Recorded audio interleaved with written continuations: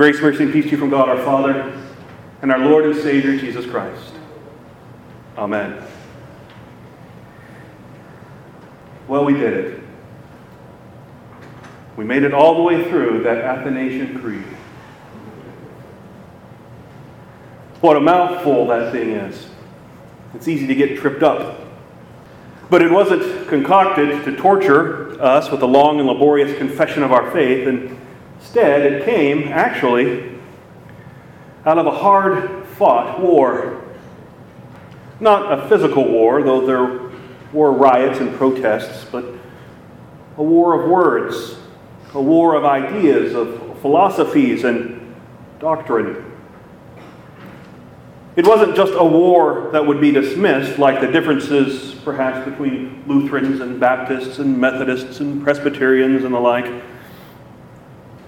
Instead, it was a war for the very heart of Christianity herself.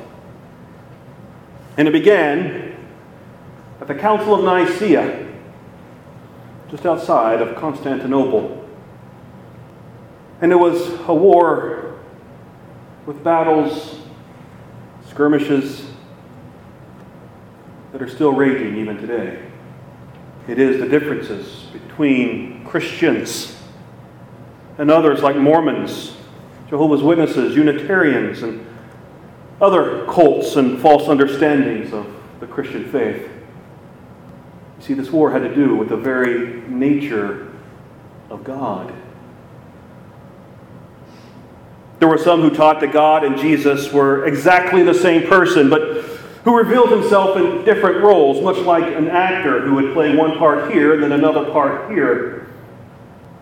Sometimes we see him as the Son, sometimes we see him as the Father, sometimes we see him as the Holy Spirit. Do you know what they call that view of God?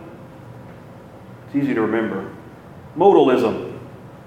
Because it has God in different modes. Sometimes theology is easy. Modalism. This is very similar to what the Unitarian churches teach today. Some, however, during the Council of Nicaea, before and even after, believed that Jesus was not God. But he was united with God in purpose, is what they taught. They believed that Jesus was actually the first creation of God, and that all other things were created through him. So, they said, Jesus was a creature, the first creature that God created. But he was not God. This view was being promoted by a deacon named Arius. So guess what we call this heresy today? Arianism. See? Arianism. And it is the basic understanding of God held by the Mormons and the Jehovah's Witnesses today. These differences are why we do not consider Unitarians, Mormons, Jehovah's Witnesses, or anyone who denies the triune God to be Christian. They are what we call heretics. Not a popular word today, I know. But this is also why the Athanasian Creed itself states boldly and plainly, whoever desires to be saved must, above all, hold the Catholic faith. How many Catholics we have in the house today? I see one. Okay. Hopefully that'll change in a moment. The Athanasian Creed says those strong words. Whoever desires to be saved must above all hold the Catholic faith. And then goes into a whole diatribe of what Trinitarian theology is. But we need to understand what is meant by Catholic. It doesn't mean Roman Catholic, as this creed was written sometime before the Roman Catholic Church was fully organized. But it simply means, Catholic simply means universal. Or we could say Orthodox. Or in Germany, because they didn't really have a word, from what I understand, for Catholic. They just used Christian. The Christian faith. The true faith. So now, how many of you are Catholic? Okay. With a little c. Not from Rome. While the Athanasian Creed is a mouthful to say, and it is the longest of the three creeds accepted in all of Christianity, it was, unfortunately, necessary. This creed was named after not a bishop, not a pastor, not a priest. It was named after a deacon. A deacon who was not allowed even to speak at the Council of Nicaea. Deacons didn't speak. Only pastors, priests got to speak. Bishops got to speak. His name was Athanasius. Hence the Athanasian. See how this works? We name things after people and things. Athanasian Creed is named after Athanasius. Athanasius was a Coptic Christian. If you're not familiar with the Coptics, they're in Africa. And probably the first Christian or organized Christian faith. The Coptics. And Athanasius was a Coptic from Africa. The story of Athanasius is a neat one. I would encourage you to look him up, Athanasius. But I won't detail his entire life. But he was, as I said, a deacon, not a pastor. He was a theologian. Basically, he is what we would call an elder in our church today. And he was small in stature. He was a little guy. He was often affectionately known as the Black Dwarf. I wonder if we could get away with that today. But he made up for his small stature in his grasp of Scripture and theology. He was a powerhouse of proclamation on behalf of the Godhead of Jesus. While he wasn't able to speak at the Council of Nicaea, his bishop, Alexander of Alexandria, not named after him,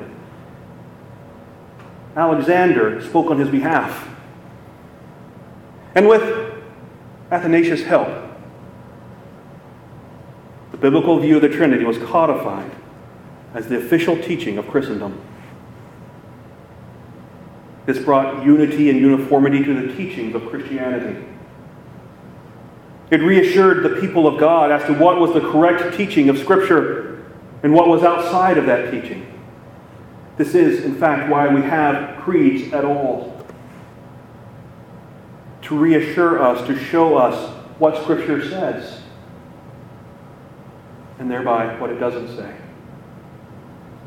These men at this council, they knew the Scriptures, knew the beliefs handed down to them, and were great scholars.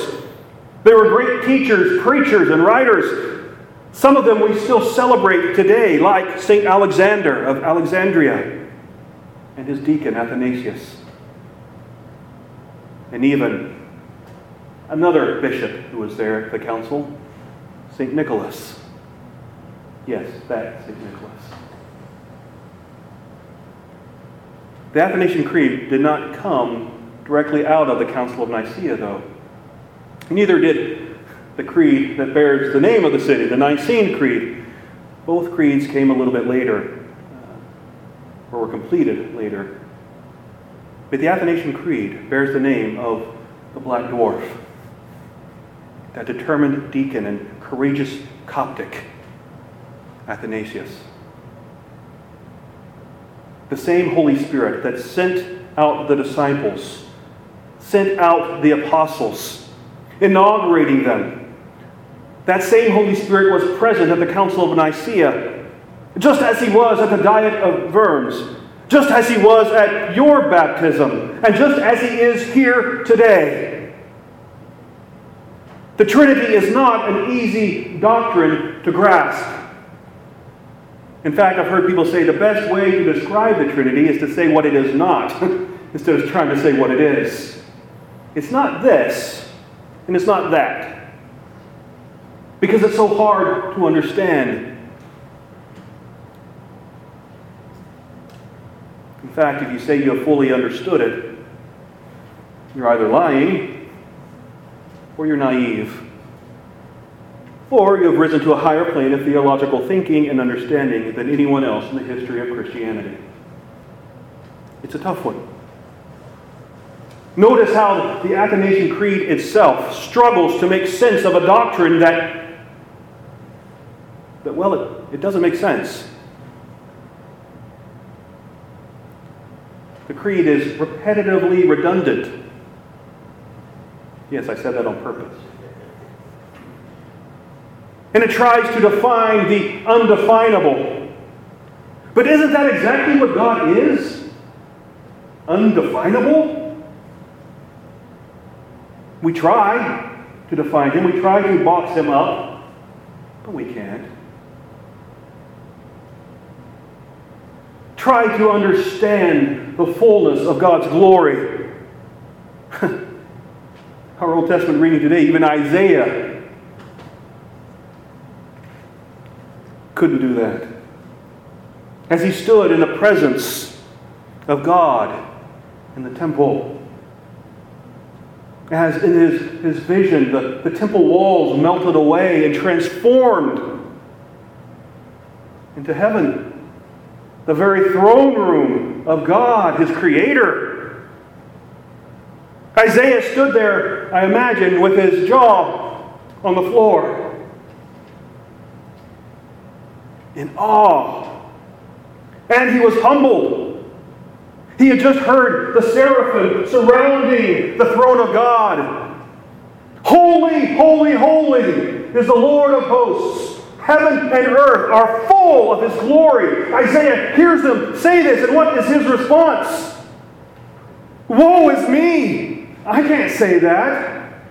For I'm a man of unclean lips, and I live among a people of unclean lips. For my eyes have seen the King, the Lord of hosts. I dare not utter His name on these filthy lips. Oh, how I love Isaiah's statement, his confession. I mean, that should be our posture, our thoughts, our humble position as we enter into God's presence. Especially as we approach His presence in the Lord's Supper, where we place Him on our lips, just as the coal of the altar was placed on Isaiah's lips, cleansing him of that uncleanliness that he had confessed and decried. That very same thing happens to us here. Why? I don't understand it. I don't understand the love of my God. I don't know why He would spare me after I have sinned against Him so often, so harshly, and so defiantly. And here I come to the altar. The pastor places a part of the sacrifice, a part of the Lamb of God who takes away the sin of the world, in my hand and on my lips. And he, like the seraphim, proclaims, "Behold, this has touched your lips. Your guilt is taken away, and your sin atoned for." How beautiful is that? I don't understand it, but I will accept it. And boy, do I rejoice in it. I accept it not because I understand it, but because it is what my God has declared. I accept it by faith. Faith given to me by my God through the work of His Holy Spirit and because of the work of Jesus the Christ.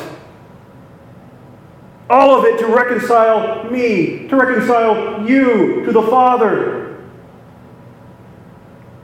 All three members of the Holy Trinity at work on my behalf to forgive me, reconcile me, free me, and to love Me.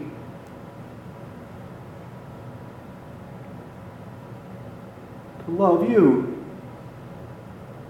To forgive you.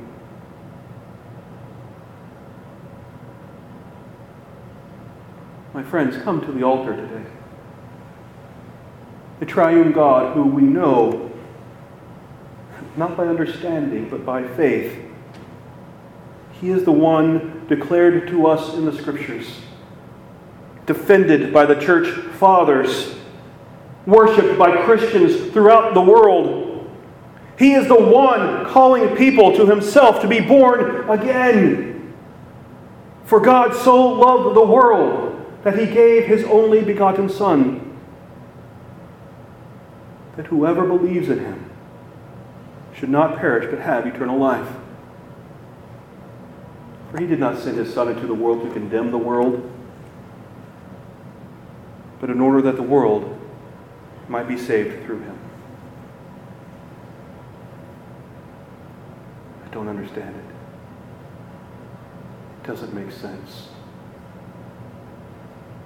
He shouldn't love us the way he does. But he does. And I'll accept that. By faith. Because my God has said so. Amen. And now may the peace that passes all understanding guard your hearts and your minds in Christ Jesus. Amen.